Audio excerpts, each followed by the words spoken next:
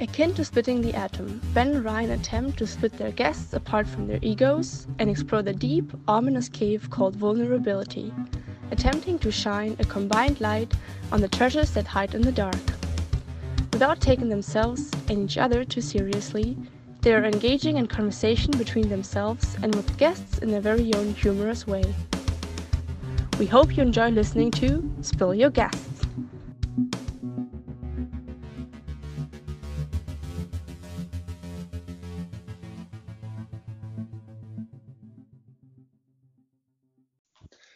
Yeah, so we could carry on in that vein. I mean, it is absolutely interesting to me though that you and Lotta do threesomes. You know, and yet that to me that's a completely separate thing from having multiple partner relationship, because that's instead rather inviting other people into your bed. It's not almost separate relationship that you're having with somebody outside of your relationship with Lotta, Yeah, in it's spite true. of how much communication there is. Lotta's not there, in spite of how much communication. Whereas that it's live if you're having a threesome and Lotta's right there, and But whoever you guys decided upon to completely involved in that process together, right? Like I I guess. know, but let's say, what if I meet somebody and then we have sex and hang out a lot, and then there's the opportunity for the all of us to be together? Is that a multiple partner experience? Because I already That know would that be person.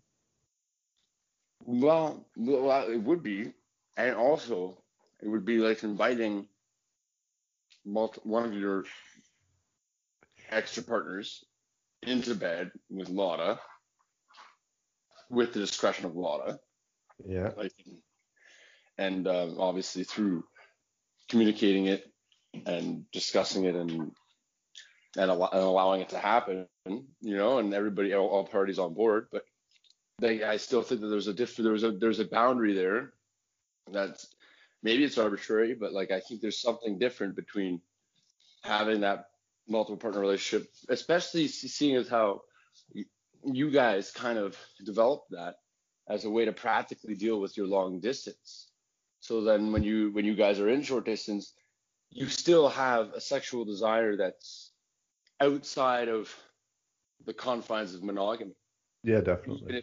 even if it's not even for the practical purposes of just sustaining, fulfilling your needs in a long distance relationship, right? Like, so I find that very interesting because that's how you're able to really open up. I think that's truly being able to be open with your sexuality and with your heart and mind and soul, like able to let others, other than the one person you do trust, into the coitus pad, you know?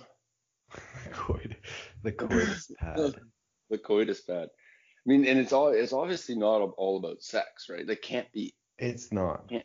in my Right. opinion. For me, I don't know. Maybe for other people, but that's where I think it might be unhealthy because if it has to do with some unhealthy relationship with sex and how it fills a void in your life that, you're under great stress without sex or something like that, I think that's different. But no, it's like maybe for me it is a unhealthy thing because it has to do with affection, and maybe I'm always feeling like I'm lacking affection, and I compensate by trying to be affectionate as much as possible with as many people as possible.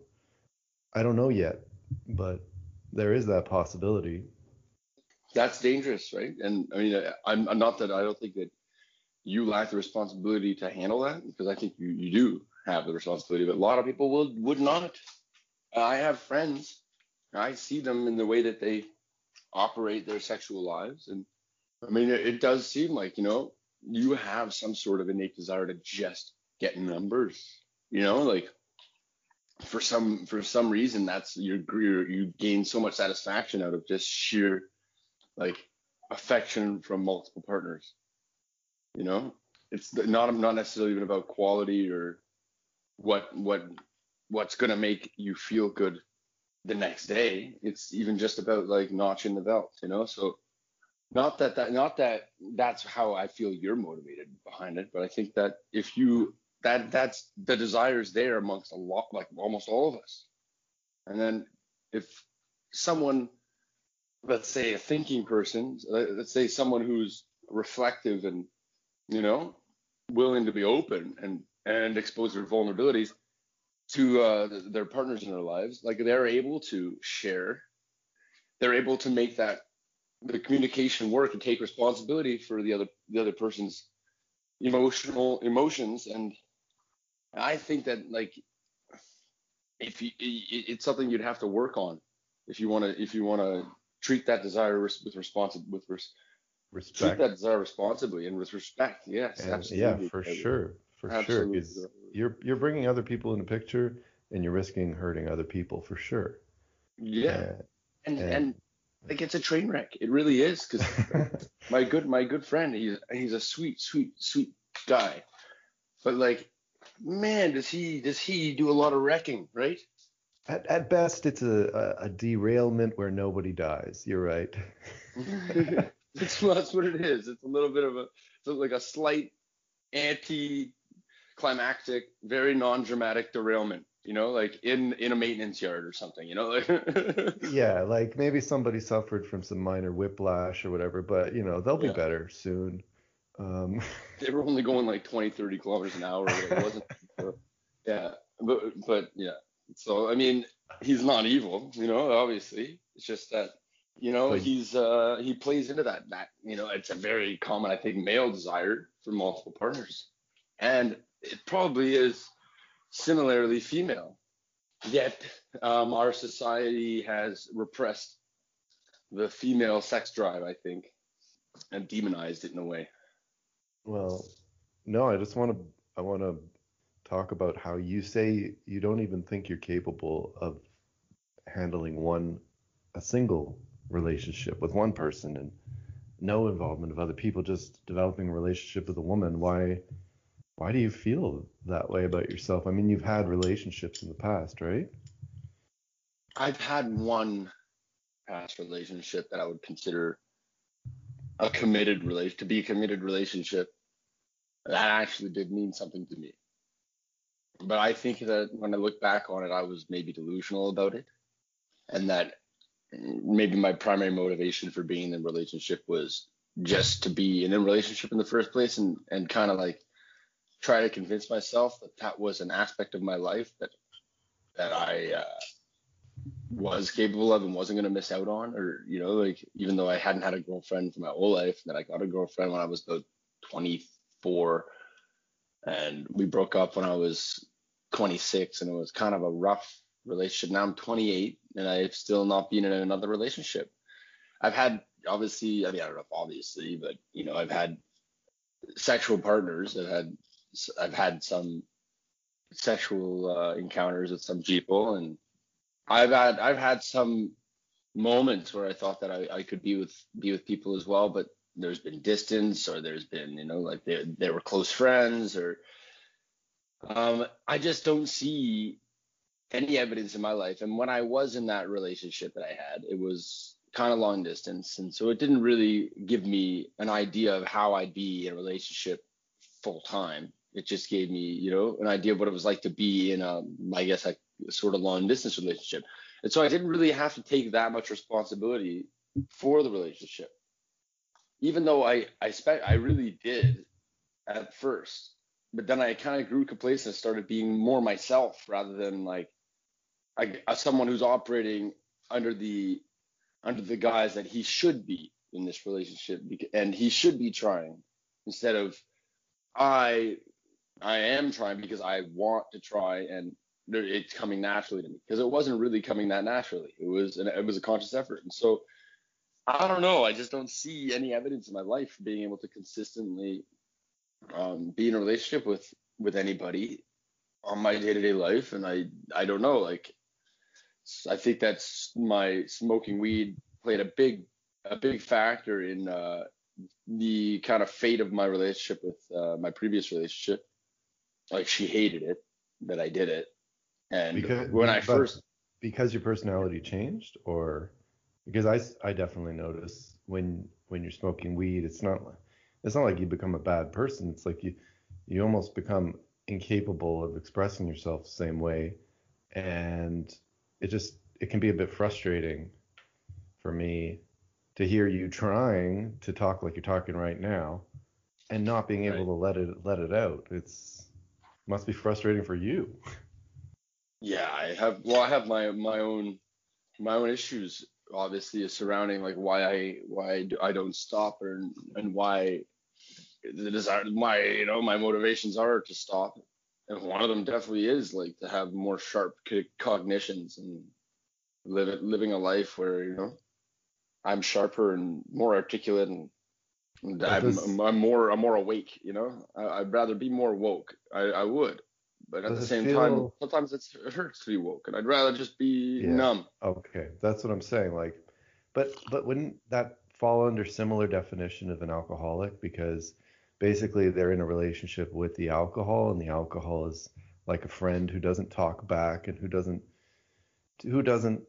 point out certain behaviors that might not be healthy. Like, does weed do the same thing as alcohol? I don't know. 'Cause I don't have that relationship with weed. Would you say that you're kind of in a relationship with marijuana? Does that make sense? 100%. Yeah. Marijuana is the girlfriend that makes me cough and happy. Because you don't feel She's my girlfriend, capable of, Mary you Jane. don't feel worthy of being married. You don't feel worthy of being with a woman instead. I don't think that my current status is really the way I should be if I wanted to have a mature and committed relationship. Like with, I just don't know. I worry that like, yeah, my lifestyle has fallen into this pattern of kind of being, so to speak, a loser, with, for lack of a better way to put it, a loser stoner. Like smoked a lot of weed all by himself. But I still go out with friends. I still do activities. I don't do as much as I would. And when I go with friends, sometimes I'll be a little bit absent, and I'll have to leave early or whatever. I'm tired. I have to go home. Like, So actually, I wanted to ask you this. I didn't write it down, but if what do you think about like dating apps as a method of connecting with people? Do you think it's a healthy thing like Tinder, Bumble, and then there's even more there's apps for threesomes, there's apps for just one night stand hookups. There's a plethora of apps. And do you feel that they're more honest and more direct, or do you feel that they're also unhealthy? Because if a girl gets 20 matches, whether or not she answers them, she might gain some sort of false self-esteem from that. Uh, Not realize, lots of men simply swipe right on everyone and play it like it's a mathematical game. What do you think about that? Would you hop on Tinder today? And how would you define yourself on Tinder if you I did? I think that you nailed it, in that getting lots of matches and like little quick moments of gratification, they give you some false sense of confidence, and it's not real. It really isn't. Um, I don't think there's anything wrong with it though. Um, I think if you're gonna use it, you should be very careful of how that can inflate your ego in a false sense, and give you a false sense of that you're doing things right. But if everything worked out in person, like you're not actually developing healthy forms of the relationship. You're always looking for instant gratification, and I think that's really unhealthy. Me, I definitely had a Bumble profile for almost a year, Okay. and I was swiping for like full year, and I was swiping in Berlin. Remember, I went out on a date in Berlin when I visited you. Yep. We went climbing, but it ended up not being romantic at all. It was just as friends. But I also went out on dates in Vancouver, like relentlessly. I was swiping all the time and talking to everybody all the time, as many people as I could all the time. So So yeah, as a guy, what leads you to swipe right? Is it the first photo? Is it the the actual, do you read the profile, or do you swipe based on initial attraction, and then whoever matches, then you look a little deeper into what they wrote in their profile? Like, how do you approach Let's that? just put it this way. The criteria for swiping left is much smaller than the criteria for swiping right. It's a much smaller list. So let's say like is she 95% ugly? right. Left. Is she extremely fat? Left. Otherwise, that's basically right. it. Otherwise, it's right. No, Approved. it's right. Approved. There's pretty much there's the odd context where if she looks like she's all sparkly and like makeup crazy, I'll swipe left because I'm like, I just can't. Yeah. Or if there's like a filter with like the dog ears or puppy ears as her number one profile, I'm like, this girl and I are probably not going to get along. Like, I don't know if we're going to have deep chats, and she'd probably prefer to, like, sit in front of the webcam putting filters up. Yeah, so changing our face, not having deep chats about life and do you think that delving into the ominous cave, right? Go on. Do you think that girl is the equivalent of the man who's topless and takes a picture in the mirror and then makes that their Tinder profile, or the guy who's sitting in his car and takes a selfie of himself, or with his car, in a suit? Yes, it's basic. That's right. It's like, duh. Of course you're gonna do that. Materialistic, I guess you could say. Yes, but there is a colloquial term we use now in the Tinder sphere. What is it? For those who carry profiles as such, they are basic bitches. Whoa. Right? Basic bitches. BBs. I never heard of that. Never heard of basic bitch, eh? You're a sweatpants wearing, UGG wearing, Lululemon fucking pants wearing, fucking, I like to do yoga and enjoy lattes. Are you saying that that's a upper middle class, too much disposable income type of suburbanite? Like, what is? No. Where do those people come from? Definitely doesn't have to do with too much disposable income, I don't think. Have you seen the price of Lululemons? No, I haven't. I've purchased them myself. They're nice clothes. I think I would. We are not getting paid on this podcast to endorse Lululemon, though. Just so you know, we do not cut for our sponsors, but we do have lots of sponsors. No, we don't have any sponsors. Yeah, we don't have any sponsors. Come on. Yeah, Lululemon doesn't want our nonconformist podcast to promote them. No. They want conformity. They want basic bitching. Basic bitching. Yeah. They've got enough basic bitches to cover themselves for a long time. I think they've got the whole ocean to work with. So that's all good. Do you think if you met a woman on Bumble and you started the conversation with some vulnerability about yourself, do you think that would be a good start? How do you start? Do you start? I think that's a scary start. Do you start with like surface level, like, hey, good looking kind of? Usually it's humor. Usually everything comes out of humor. But like you said, self-flagellating kind of humor, like putting yourself down, or either humor that's self-flagellating, or humor that's just either outrageous or just silly, or witty. Witty is always good. You have to be witty, because if girls think you're smart, then they want to fuck you. Excuse me. It's pardon me for my being crude. If women think you're smart, you become a very desirable partner.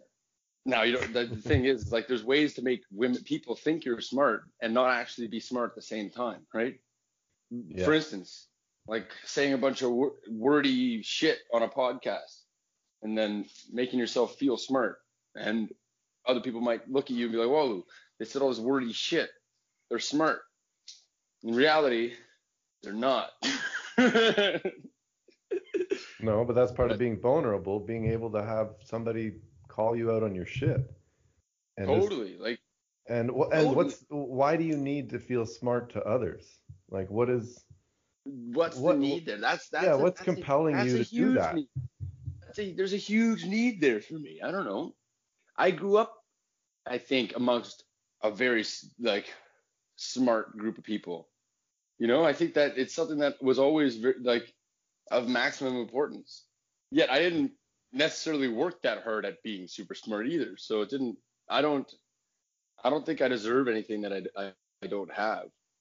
I like how Uh, you put lots of thought into what you say, but you also are not overly confident, like not too confident, and you're willing to admit that sometimes you don't really know what's up. And I know that I come off as this dickhead who just thinks he knows what he's talking about. And part of this is to be exposing myself to the reality that I'm not, and I'm more for constructive criticism rather than just judgment. But for sure, I know that I'm that judgmental type, who I put judgment into most of the things I say, and I'm working on that. Um, I don't think you put judgment into things you're saying. You put heart, but you also put your understanding of science into a lot of things, and you just don't. You do call people out on their bullshit a lot, which I like. Um, and that's why I like having a conversation with you, because you'll be like respectfully clarifying that I am a complete moron in a certain area of conversation, and that's why I think it's good to bounce ideas off of somebody who's not just completely agreeing with you. yeah, you definitely don't want to be with somebody who's always agreeing with you. That's a bad sign. Yeah, it's like Definitely. watching, like if I watch a documentary and the person who made the documentary, like let's say it's about veganism or something. The person who made the documentary is vegan. The person who paid for it is vegan, and it's all about veganism. Like, what are you supposed to learn?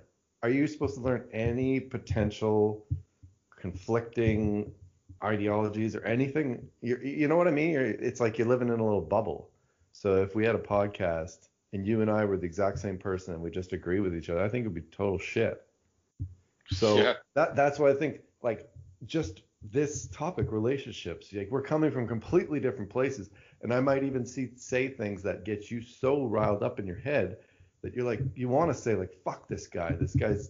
This guy's going against like what my fundamental, like the baseline for what I consider a relationship, or you know, but you don't just say fuck this guy. You continue the conversation, and then if I'm listening to you and you're saying monogamy is sort of the foundation of civilization and it's in our genetics and stuff, I don't have to 100% agree, but at least we can talk about both sides. You think it's in our genetics?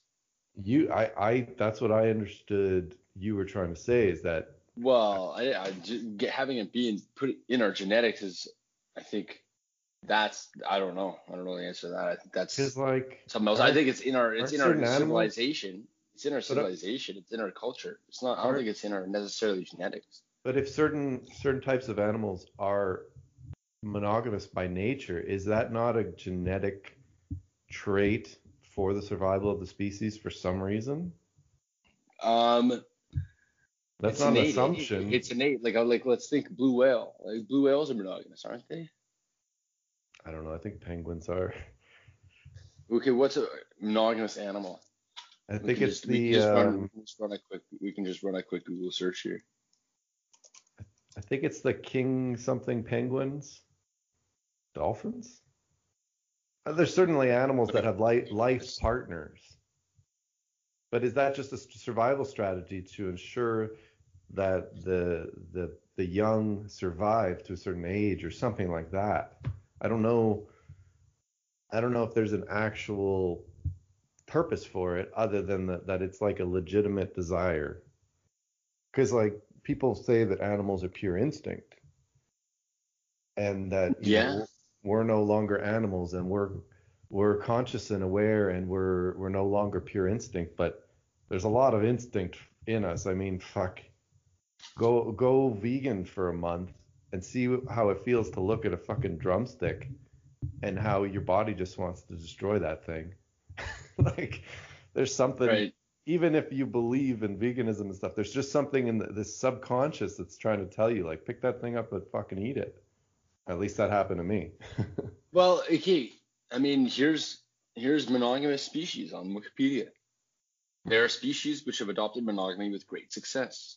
For instance, the prairie vole will mate exclusively with the first female he ever mates with. The vole is extremely loyal and will go as far as to even attack other females that may approach him. This type of behavior has been linked to the hormone vasopressin. This hormone is released when a male mates and cares for young.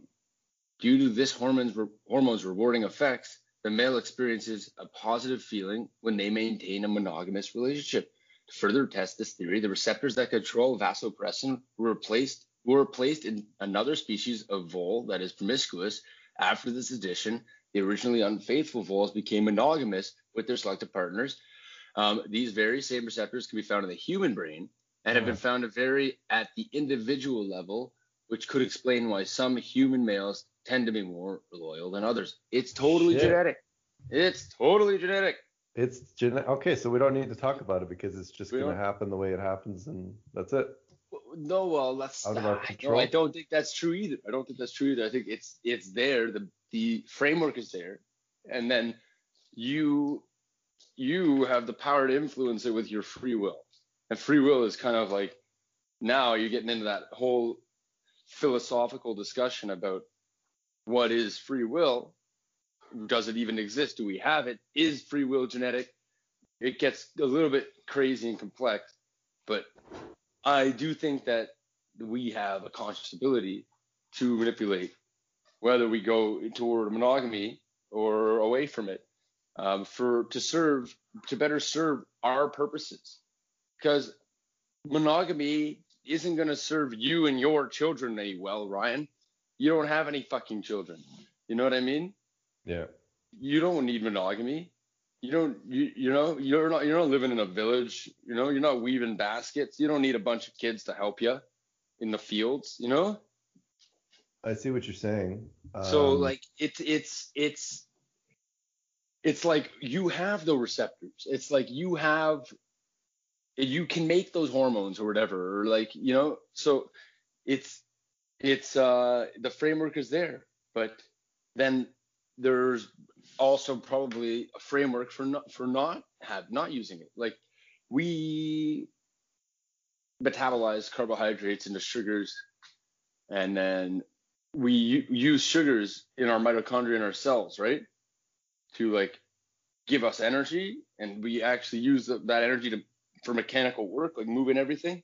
So that's the natural default way we go about it. But what we can do is starve ourselves of carbohydrates, and our body has a framework which is not favorable that will break down fats into ketones, right? Like, and then we can, I don't know exactly how that works after that, the ketone part, but somehow we get energy from the ketone. Yeah. Instead of from sugar. So it can't be through the Krebs cycle, because you're not using sugar. Like, it can't be the exact same mechanism, but it's there, and I'm saying it's like it's non-favorable. So maybe monogamy is favorable under certain conditions. Yeah, but yet if those conditions don't exist, it's not favorable. Like from a purely mechanical or genetic standpoint, like. So maybe the key is to be adaptable, because there's like stages of life. So no, I don't have kids, but who knows? In a couple of years, everything could change, and I would hate to be at that point and be so fixed in my view on monogamy and open relationships and multiple partner relationships, whatever you want to call it, that I wouldn't be willing to switch, and I might lose the opportunity to be with somebody who required monogamy as a baseline for, this future, which is something that all of a sudden I with all my heart desire. And all it needed was for me to be flexible enough to be able to switch my perception of monogamy and see, oh, okay, it's favorable now. Before it wasn't favorable.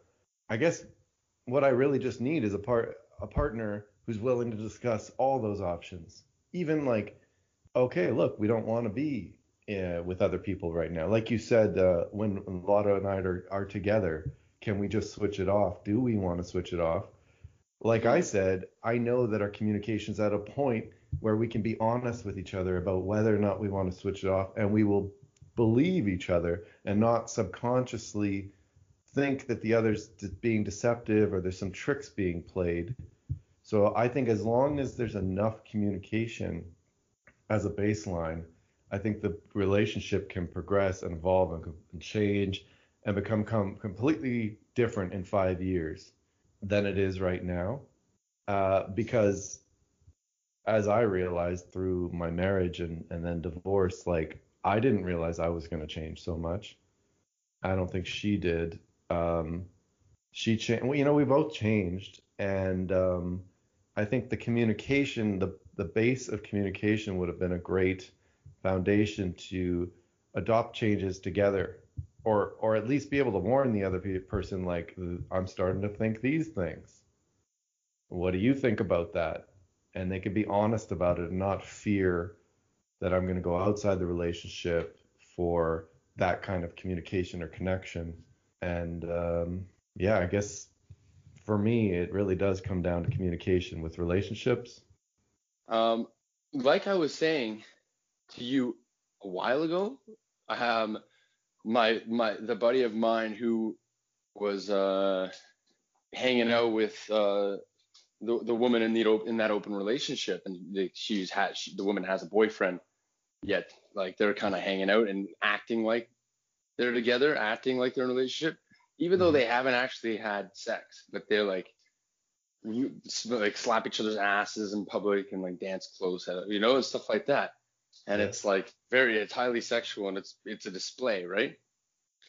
But anyway, we have a friend, and she knows him too, and he was hanging out with her the whole day and hitting on every woman that like came to sight, basically. Very drunkenly hitting on every woman. And like we were on the dance floor at this concert, and this outdoor concert, and it wasn't actually that busy.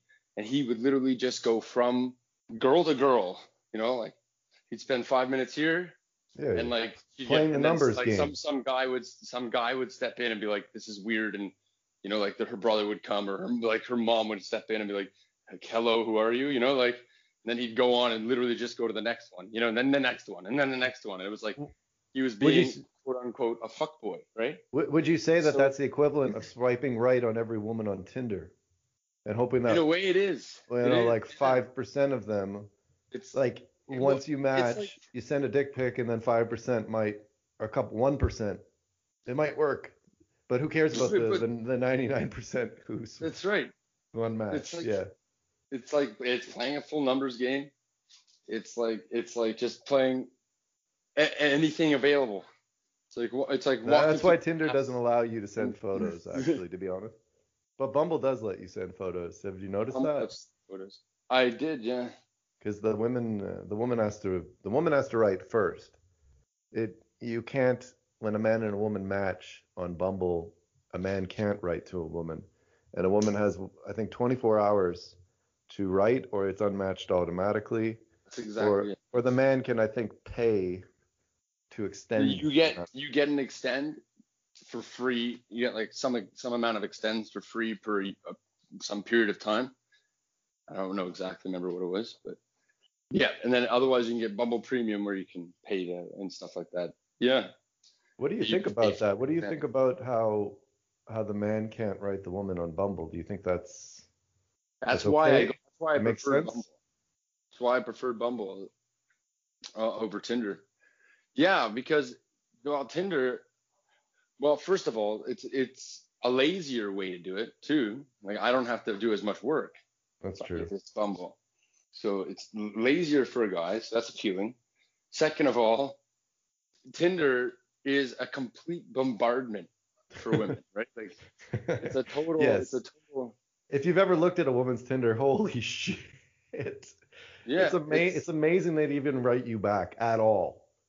Because how do you filter through that? some women actually put the thought and effort into it and weigh their freaking options out, like, and they have lots of options to do to work with. But then that's the thing is, that you're probably not going to stand out to them. It's like there's no layer of vulnerability there. You know what I mean? There's no realness. No. And you know what? And for some people, they don't need that. Their surface is just perfectly fine. They don't need to dig deeper.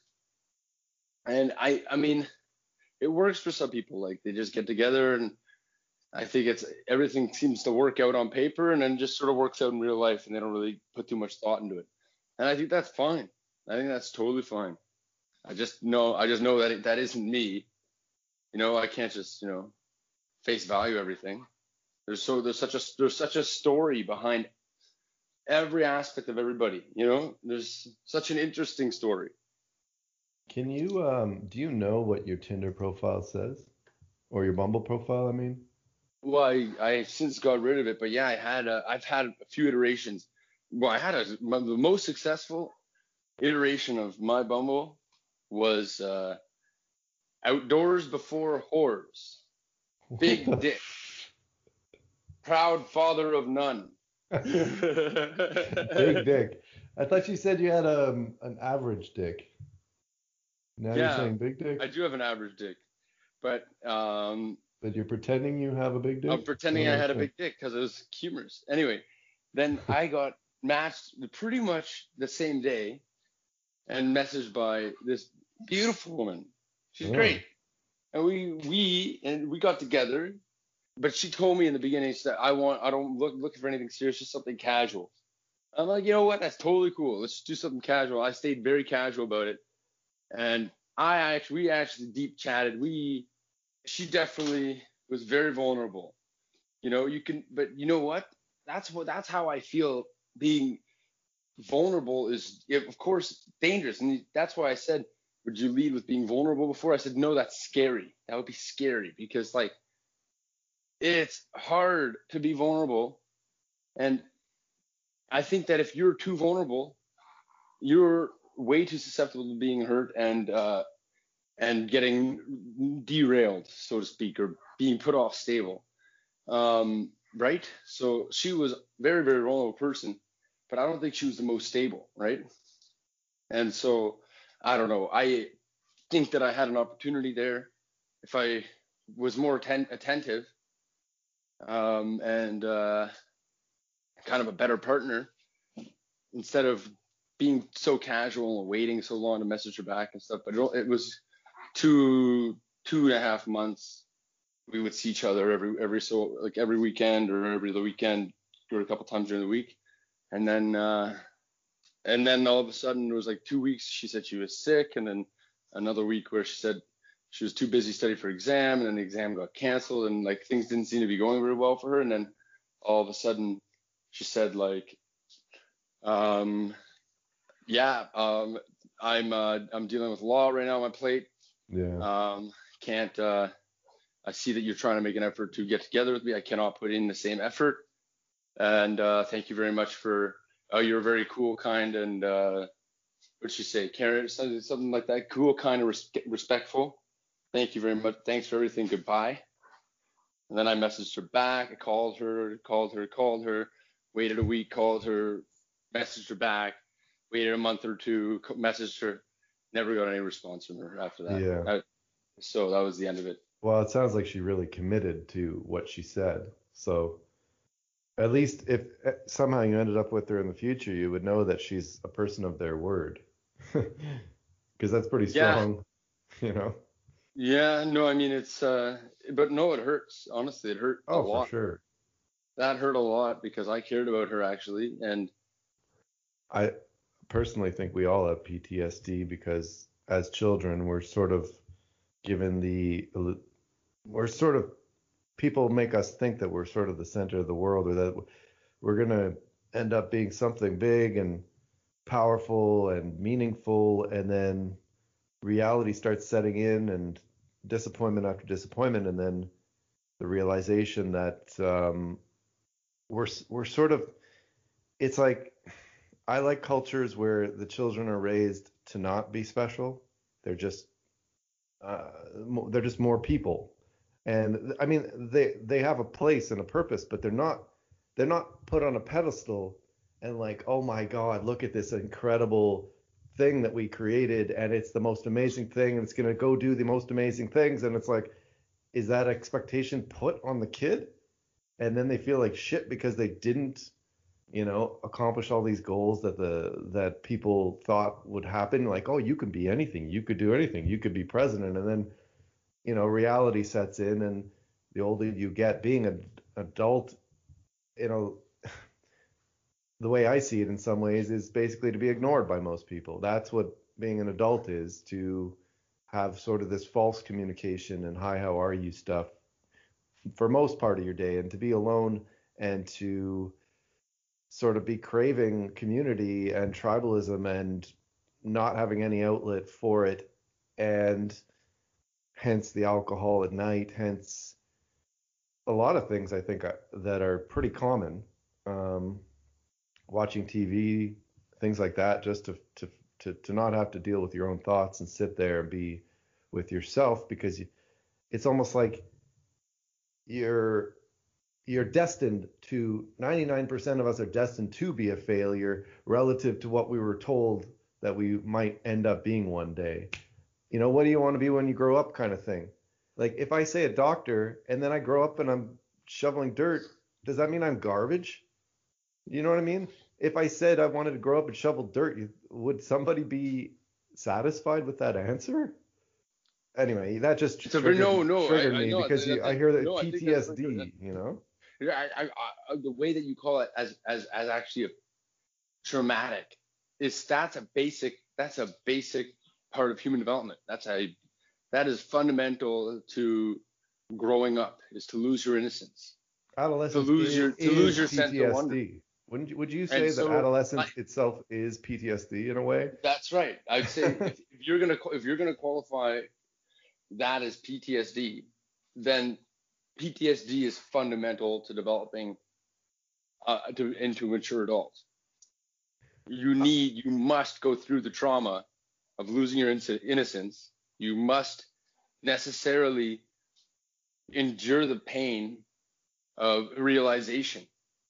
If not, you will forever not be woke. So it's just hard to watch. Yeah, I think that's if you're gonna, I think that's a good, I think that's a good way to put it in a way. But it's almost it's the same symptoms. PTSD is like, if you, for instance, are a paramedic and witness a lot of domestic violence, abuse, like this, mangled people and all that. It might be the same manifestation of trauma, that if you literally just realize that the world isn't about you, or something like that, like that the world doesn't care, kind of thing, right?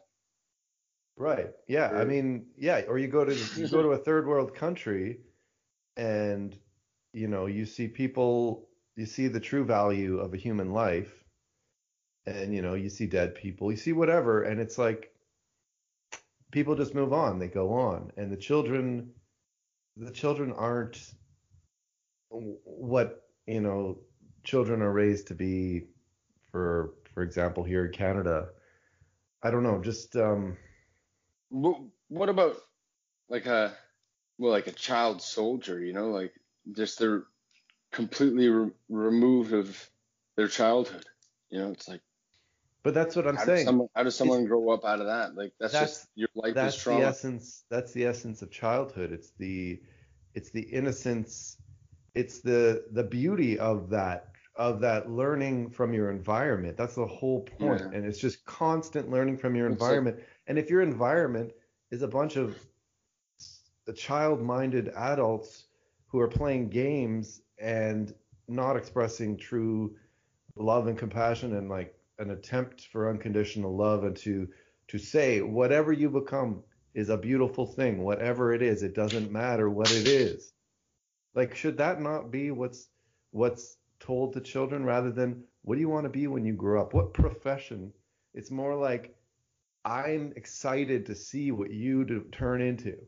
And if I can help you in any way to become that, then I am lucky to just have that experience of watching that, you to bloom into whatever, blossom into whatever you become. And I just don't know if that, I don't know what it's like. I mean, I was sitting on the bus last night and there were these two girls who were probably 15 or 16.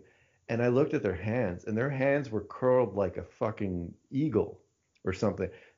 They looked like they were under immense stress. And I'm thinking, this is like a Saturday night and these girls are on the bus going to hang out with friends and they're shaking, they're chewing their lips, they're biting all their nails off. These are two different girls. They're not even together. They're just on the same bus. And I'm like, they already have PTSD. How are they going to go out in the world and show healthy love for another person without some kind of dependence or compensation for their childhood traumas or their feeling that they're not good enough? What kind of relationship is going to come out of people like a man on the other side who's got the same issues, who's in this fight or flight state all the time? I just, it's so hard to see. Um, I imagine I was like that when I was young too, because I was always doing fucking crazy, stupid shit, and I didn't even know why. And I'm slowly learning why right now.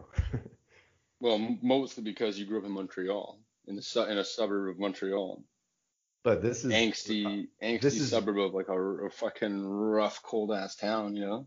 I know, but look where I am now. These girls are growing up in beautiful Victoria on Vancouver Island, and one of the most desirable places in Canada. But that's just part of growing up. Here I quote Arcade Fire. So you can understand why I want a daughter while I'm still young. I want to hold her hand and show her some beauty before this damage is done. But if it's too much to ask, then send me a son. I find that poignant by Arcade Fire because it's inevitable that all this damage will be done. Because the world breaks you down. Because anything organic breaks down. And I think that our consciousness has to break down. That's part of what it is to be a composition of the universe in a way. I mean, I'm sorry to get like all crazy and big, but it's like, you know, that's our lot in life. Like, here we are, we're born with such a narrow scope of what's brought into our experience, and then you'll hit a place of cognitive ability where that scope is able to be broadened. And when it's broadened, you take in all this damage. You take in all this water, you know, you take it all in, and you're out at sea. And it can sink you in a way. I'm just keeping on with the cheesy ass analogies, you know, but isn't it nice to know that you're not going through it alone? You know, it's everybody's experience. It's part of what it is. I think everybody's got to go through it. Some people are, you know, they've got double hull, you know, bilge systems and freaking champion through it, you know. And then others are like, you know, a wee little fucking dingy raft, and it's like the Simpsons all the time with that Swiss Army knife bouncing up and down. You're always precarious, and finally the magnifying glass comes and burns a hole in your boat, and you're fucked up, you know. What makes you think a woman wouldn't want to share this with you? This kind of communication, like, don't you think that this kind of communication would be very attractive to some women? I don't know. I don't know. You know, it's hard to put a label on this type of communication in that regard. Like, I'm not gonna. It's not about it's not about it's not about romantic attraction. You know, Well, do why you? I'm talking with you on this No, what I'm podcast. Like saying, I I'm would, trying to say is, I don't. do It's you not do like you I'm the hide perspective behind I can take. jokes? Do you hide behind jokes when you're communicating with women because of a feeling of that you're not good enough to be in a relationship with them, so you kind of have to make up, like laugh, like I I see some people that, and I think that if they're constantly making jokes and laughing and it's just never ending, is it maybe a defense mechanism in itself? Oh my God, that's a good, very, very powerful point you just made. Very powerful. Yeah, that's opened up. There's clarity in that. You'll see if you take that perspective and observe, I think a lot of people, you'd see that they're hiding behind their humor as a way to compensate for maybe their lack of ability in their job, and so they joke around all the time at work, or yeah, their inability to have a meaningful conversation with a woman, or to communicate their true feelings, and so instead they're constantly joking, they're constantly making light of shit, and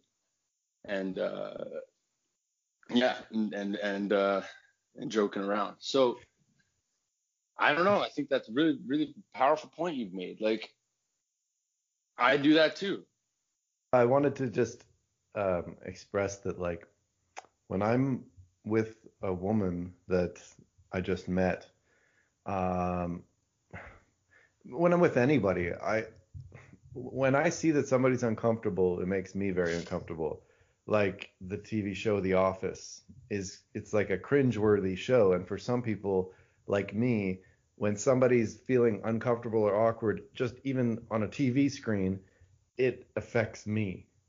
So I overcompensate too, but not with like jokes, with talking too much to fill in the void and almost make somebody feel more comfortable, like they don't have to do the talking or initiate things and they can just relax a little more.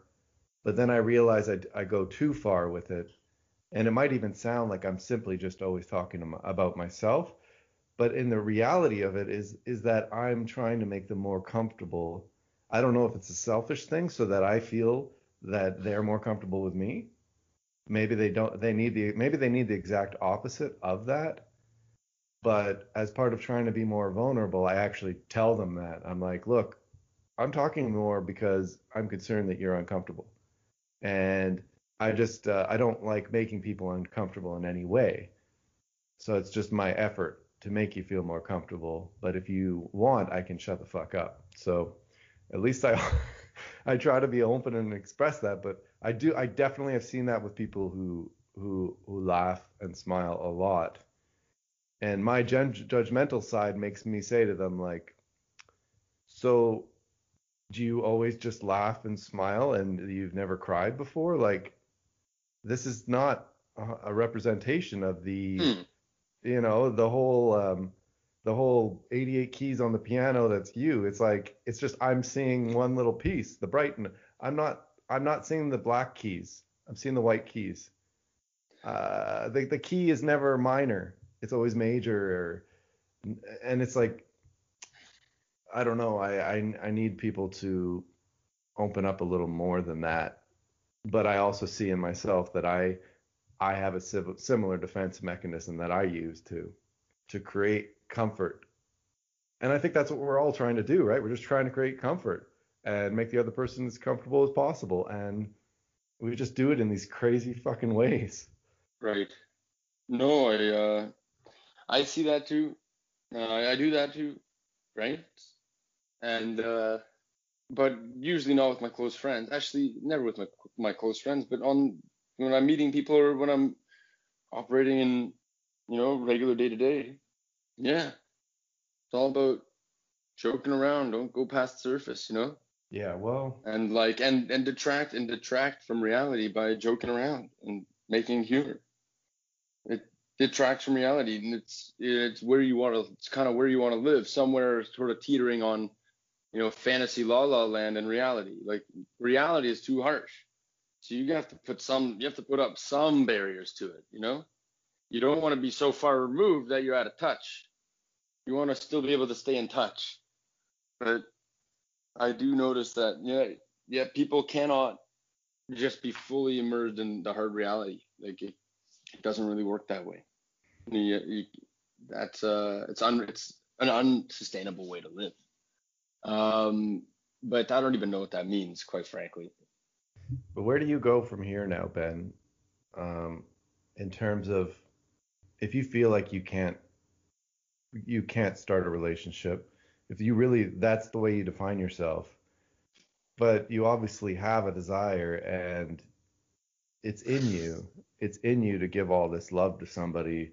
And where do you go from here? Do you have to change? Does something dramatic have to happen in your life? I thought so. Well, I mean, yes. That's how I view it. So That it's gonna have to come from me. I'm gonna have to make a conscious decision to, wear better clothes. For one thing, it even comes down to that,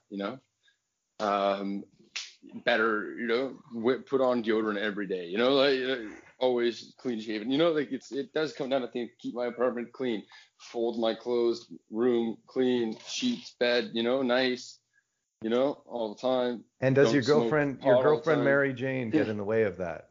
Is the question. Well, the thing is yeah, my girlfriend Mary Jane and I are in a monogamous relationship. Okay, so we're putting up, we're setting life up so nobody can come in and disturb our Oh, so you can't cheat our on palace. Mary Jane with anybody who you meet. I get it. Well, Yeah, if that would be morally wrong, cheating. So I'm that's the and that does bring me to an interesting question that I thought we should explore. Well, I think we should explore here now that we're talking about relationships is what exactly is cheating anyway? yes. Like, how do we define that, especially in a multiple partner relationship? Can you still cheat in a multiple partner relationship or in a polyamorous relationship? I And think you can, yes. I do yeah, I think you mean, can. if I you don't I think communicate, that kind of cheating. exactly. There you go. So I think if you have failed or if you are at least somewhat aware, somewhat conscious of something you're doing that you're hiding from the other person because of just fear of vulnerability, it's embarrassing, whatever it is, I think, yeah, if you're trying to, if you're living under the illusion that you are completely open with the other person, that's the basis, that's the foundation of the whole thing you're doing, but you're unwilling to share certain things. And now that brings to light something that happened to me because I, so when I met Lotta, before I met Lotta, I had slept with somebody in New Zealand and I didn't divulge that to her. I didn't reveal it to her. We love that No, word, no, but divulge. divulge is a stupid word, asshole Yeah, word. yeah. And you only use it in very, Anyway, very, very tight context. Go on. anyway, like it was very like subconscious. It was my I had I had sort of told myself that because it was before I met Lotta, it had nothing to do with her, and it was part of my post-divorce thing I was going through, whatever. Anyway, I had convinced myself somehow that she didn't need to know. But that person has remained uh, connected to me just as a friend this entire time. And just recently, without being invoked by Lotta in any way, I felt the need to tell that to Lotta. And I told that to Lotta, and she appreciated that I was really doing my best because there was no need for me to give that information to Lotta, like other than to be fully open and being communicative because it's not like there was Lotta was questioning it. It's just it was very convenient to ignore. And that's where I was like, I am not going to conveniently ignore this because I know that there's going to be a bunch of stuff that piles up that's in the conveniently ignored closet until that fucking thing pops open because there's too much shit in there. And then Lotta's like, what the fuck, man? Like, what kind of a hypocrite are you? So I did that. I told her, and I felt better for it. And I that's where I think, no, I wasn't cheating on her, but I wasn't being completely honest. And I think if those little things add up, those little, whatever you want to call them, white lies, then eventually they constitute a lie, some kind of deception. You know? I agree with you. I've operated in my relationships that way. That's how I think it's best. Just honesty, man, and like don't withhold information that is difficult to say. If it's difficult to say, it should be said. You know what I mean? If it's something that's like, well, like, well, it's easier for me not to say it, then you should be going ahead and saying it. You should be red flagging that as important to say, because like there shouldn't be those types of things where it's like, oh, well, I don't really have to tell them. And, in a sense, you don't. And especially if you don't really care for the person you're with. But I remember my cousin saying to me, I don't remember. I don't get relationship advice from my cousin, but he's been with lots and lots and lots and lots of women. Okay. Kind of like a player. And I remember him telling me one time, you don't have to tell them everything. Okay. And I'm like, I don't remember exactly the context, but I remember that particular thing. And I remember thinking to myself, I'm like, I don't know if I agree with you on that. Like, if you were consciously saying that, I think there's already an issue in my mind. Like, what's wrong? Why should there be anything that they can't know? Like, there's gonna be things in my life that are so difficult to say to somebody who, like, I am trying to impress all the time because I love them. Yeah. Like, I'd have to like reveal a bunch of, like vulnerabilities or failures in things that really expose me. And I think that's, if I really truly care about the person, really important for me to do for their sake. It's like you need to know me. It's not fair for me to let you carry on not knowing me and being with me, because it's if we're gonna be truly in a partnership, and I'm gonna be considerate of how my life affects your life, then you need to know my life. Right. And yeah, but otherwise, if it's not going to be that way, you don't have to say anything. I don't think, like, if you're not going to be truly intertwined. But then again, also there's a rate of exposure of your vulnerability that I think is healthy in a relationship, and a rate of exposure or vulnerability that might not be, I think, is dangerous, right? Like, you can't be going full frontal right away. It's like that Alanis Morissette song, like, what's that Alanis Morissette song? Traffic jam when you're already late. I no recommend getting your plate. heart trampled on sometime. I'm a bitch, I'm a lover, I'm a child and a mother. Make it in your living room sometimes. You ought to know. Is it? It's not you ought to know. I don't fucking know. I don't know. It's you learn. Yeah, you learn. It's you learn. I can pull up the lyrics. We're going to do a little lyrical quote. I recommend getting your heart trampled on to anyone. I recommend walking around naked in your living room. Swallow it down with a jagged little pill. It feels so good swimming in your stomach. Wait until the dust settles. I recommend biting off more than you can chew to anyone. I certainly do. I recommend sticking your foot in your mouth at any time. Feel free. Throw it down. The caution blocks you from the wind. Hold it up to the rays. You wait and see when the smoke clears. That's like a chaotic fucking like teenage way to live.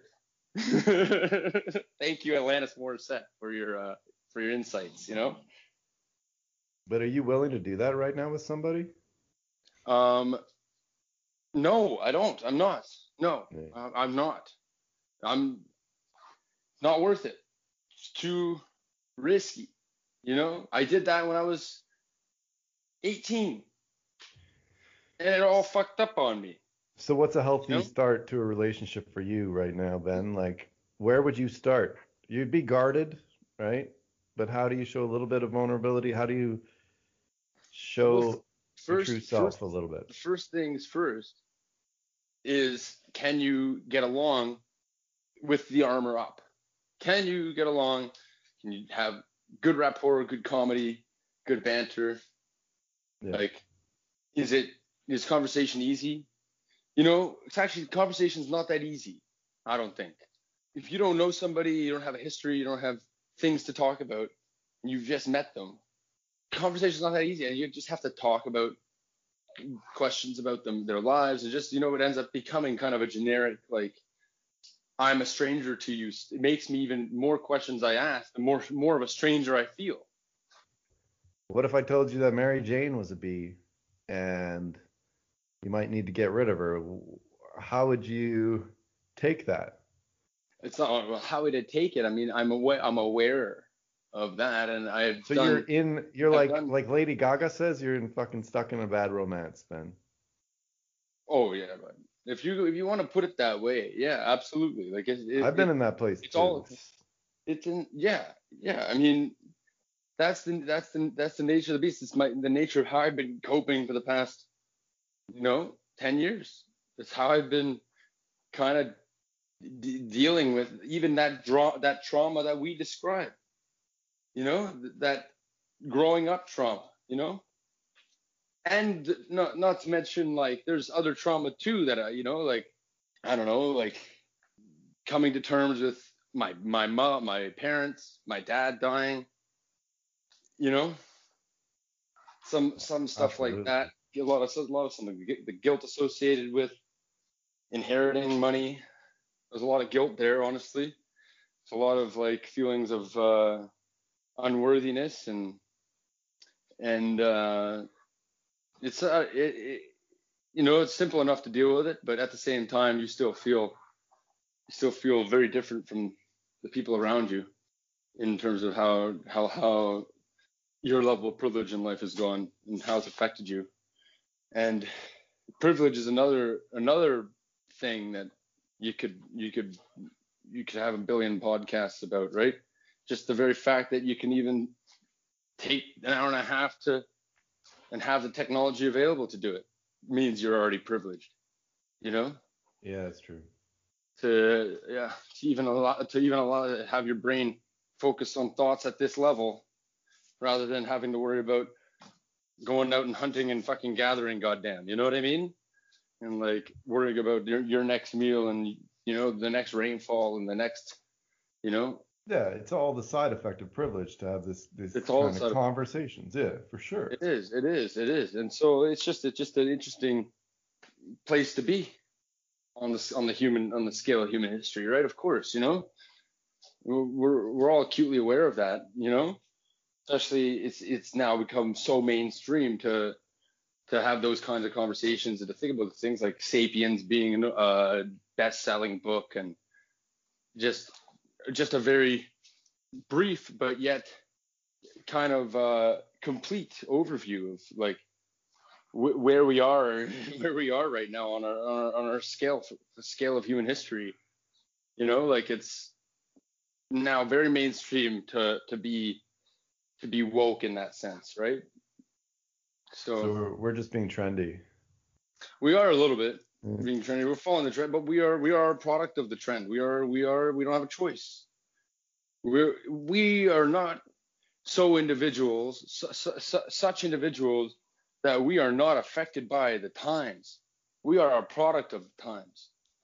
Like we aren't some sort of like defiant individual. No, we are an individual developed in the times that we are brought up in and in the environments of like, I could have been a freaking street youth. You know what I mean? Yeah. Or maybe just Oh, maybe it's lonely, right? Loneliness is little loneliness too, rampant. for sure. For sure, a Uh, little bit of loneliness too. I it's live alone. weird. I find loneliness. I think it should be an entire podcast on its own because I think there's this threshold with loneliness. If you take yourself into it to the point where it no longer becomes loneliness and you transcend that, then you could see it from a completely different perspective. But then if you sort of reincorporate back into just being more social, being around more people more, then that loneliness creeps back up in a different way. And I don't know, it'd just be interesting to explore that because that's something I talk about with most people I meet. One of the first things I usually say is that I think the most common thing I've seen when I meet anybody from any culture is that we're all so incredibly lonely, even though we're surrounded by people. And I think that's probably why somebody would be listening to a 2-hour podcast, part of it. Because if they had their tribe, if they had their foundation, if they had their all those needs met already, there's absolutely no need Point. for Yeah, that's hours and hours and hours of just feeling like you're hanging out with a couple friends. very, very good point. Podcast fills that need, that tribal need. Yeah. I just wanted to maybe put an ending, if there is an ending on this. I mean, I think that there's multiple podcasts to do about this topic. I'm just wondering, is there any Oh yeah. sort of concluding words that you'd want to offer? Or should we continue this, make this an extended edition if you have more topics you want to cover? I don't have any parting words. I'm just gonna continue to ramble. So I think we're done. I think we're done, Ryan. I don't have parting words other than I think Lotta and I talking might interest people, Oh, because we're actually trying to go through a different type of relationship, including long distance. There's so many factors involved, language barriers, um, uh, religion, wow. so many factors. Religion. Yeah, well, different Religion kinds. plays a factor in everything. It's like inextricably linked to all. It's just that religion came into play in our relationship recently, and it's tied Like to actually. it's tied to values, and it's tied to the concept of monogamy and polygamy and other things. And it's important to discuss everything, I think, and religion is one of them. Like if you are going to get married to somebody, I guess you got to figure out, are you going to get married in the Yeah. church, or I find that or my yeah. perspective on religions are so like Lotta's not religious, is she? Well, that's why you need to listen to the podcast with us or be on it with us, if you'd like, because I'd love to be. No, we need guests on this podcast. I was we've gonna got say actually guests. we If need to anybody get wants to guests be a guest, because they can email into spillyourguests@gmail.com and just mention email a topic, something like they'd like to discuss. right into spillyourguests@gmail.com with any Plural, topics you'd like to guests. discuss or guests, plural. If any topic you'd like to discuss or if you'd like to be on the podcast and spill your guests, And go to our web store and buy our t-shirts and hair growth formulas. That's right, and Lululemon. Don't forget to buy some Lululemon. Gotta get All that. Let me read some comments on our words? last podcast. Okay. I'll read some comments from a friend of mine on our last podcast. Okay. I did share it with a friend, but the uncut version. I really liked the podcast, Ben. It was very captivating. I'm waiting to hear the podcast on sexuality because I'm curious what Ryan wants from women that scares 95% of them away. But I can kind of relate to that. Are you going to be the one asking the questions in the next one? it made me realize I really don't like being vulnerable in public. Uh, I that's hope it's all cool. right with the person who wrote that to me, that I said that aloud here in this podcast recording. I think that's pretty badass. Um, Lotta had a comment, and it was for you. Well, she had a comment for me too that I sort of sounded a bit too pushy in some ways, or as if I was the host, and I don't want that to be the case at all. Like it's a co-host thing, and also that you were a bit down on yourself, sort of putting being a little bit negative about your image of yourself. She just that was her the way she saw it, just as if she was a stranger listening to it, because she does know you and she's met you. But No, it's true. Yeah. it would be interesting to get any comments, and then in the next episode, basically reveal what people thought. You know, that's part of being vulnerable, right? If somebody says you're a fucking flaming pile of garbage, um, yeah, I mean, if they're saying it from the heart, yeah, we should listen. Yeah, I definitely think so. And but we have had some dialogue too, even in our pegging discussion. Pegging WhatsApp group. is our three-way WhatsApp chat group, started as a Facebook chatting. You know, pegging as in to poke someone's asshole with your index finger during coitus. Um, Is that what it is? I thought it was a woman with a strap on. no, but that's the image that Lotta I posted think there. that's what I Lotta thought we made thinks it. it I is. thought we had made it. Maybe the somehow it got lost in translation, or the meaning changed for Lotta over the past few months. But yeah, pegging was always the poke in the ass. Okay. Here is something we say there is what did Lotta say? Lotta said, I said, I don't even know what I'm doing ever, Ryan. And Lotta said, same here. I feel like I have no idea what I'm doing or supposed to do in any way. And I said, that's vulnerability. And she said, yeah, it's a tough feeling, man. And I said, some people build themselves an armor. In a way, our outer life is an armor. Some of us build functional armor. Others have a feather over their vajayjay. I'm somewhere on the feather side, close to the middle. Shit gets past the armor. And then Lotta says, yeah, but if you want to be real, you can't have the armor too thick. Stuff needs to get to you, but in a healthy way. It has to be an armor that filters out the good and the bad and only lets good and real things through. And then I say, how do we build that? It's more of a reactive development of armor. How can the conversation be open enough so that we can see the armor we put up and understand it? And maybe put some thought into it and allow just the right amount of vulnerability while staying safe. That's obviously some sort of idealistic thought question. And then we went into some sound bites. But that's how I will end my portion of this dialogue. That's beautiful. I don't need to add anything to that because that's awesome. And like I said, I'm gonna chat with Lotta, and we'll reveal a million and one things. And that's my offering.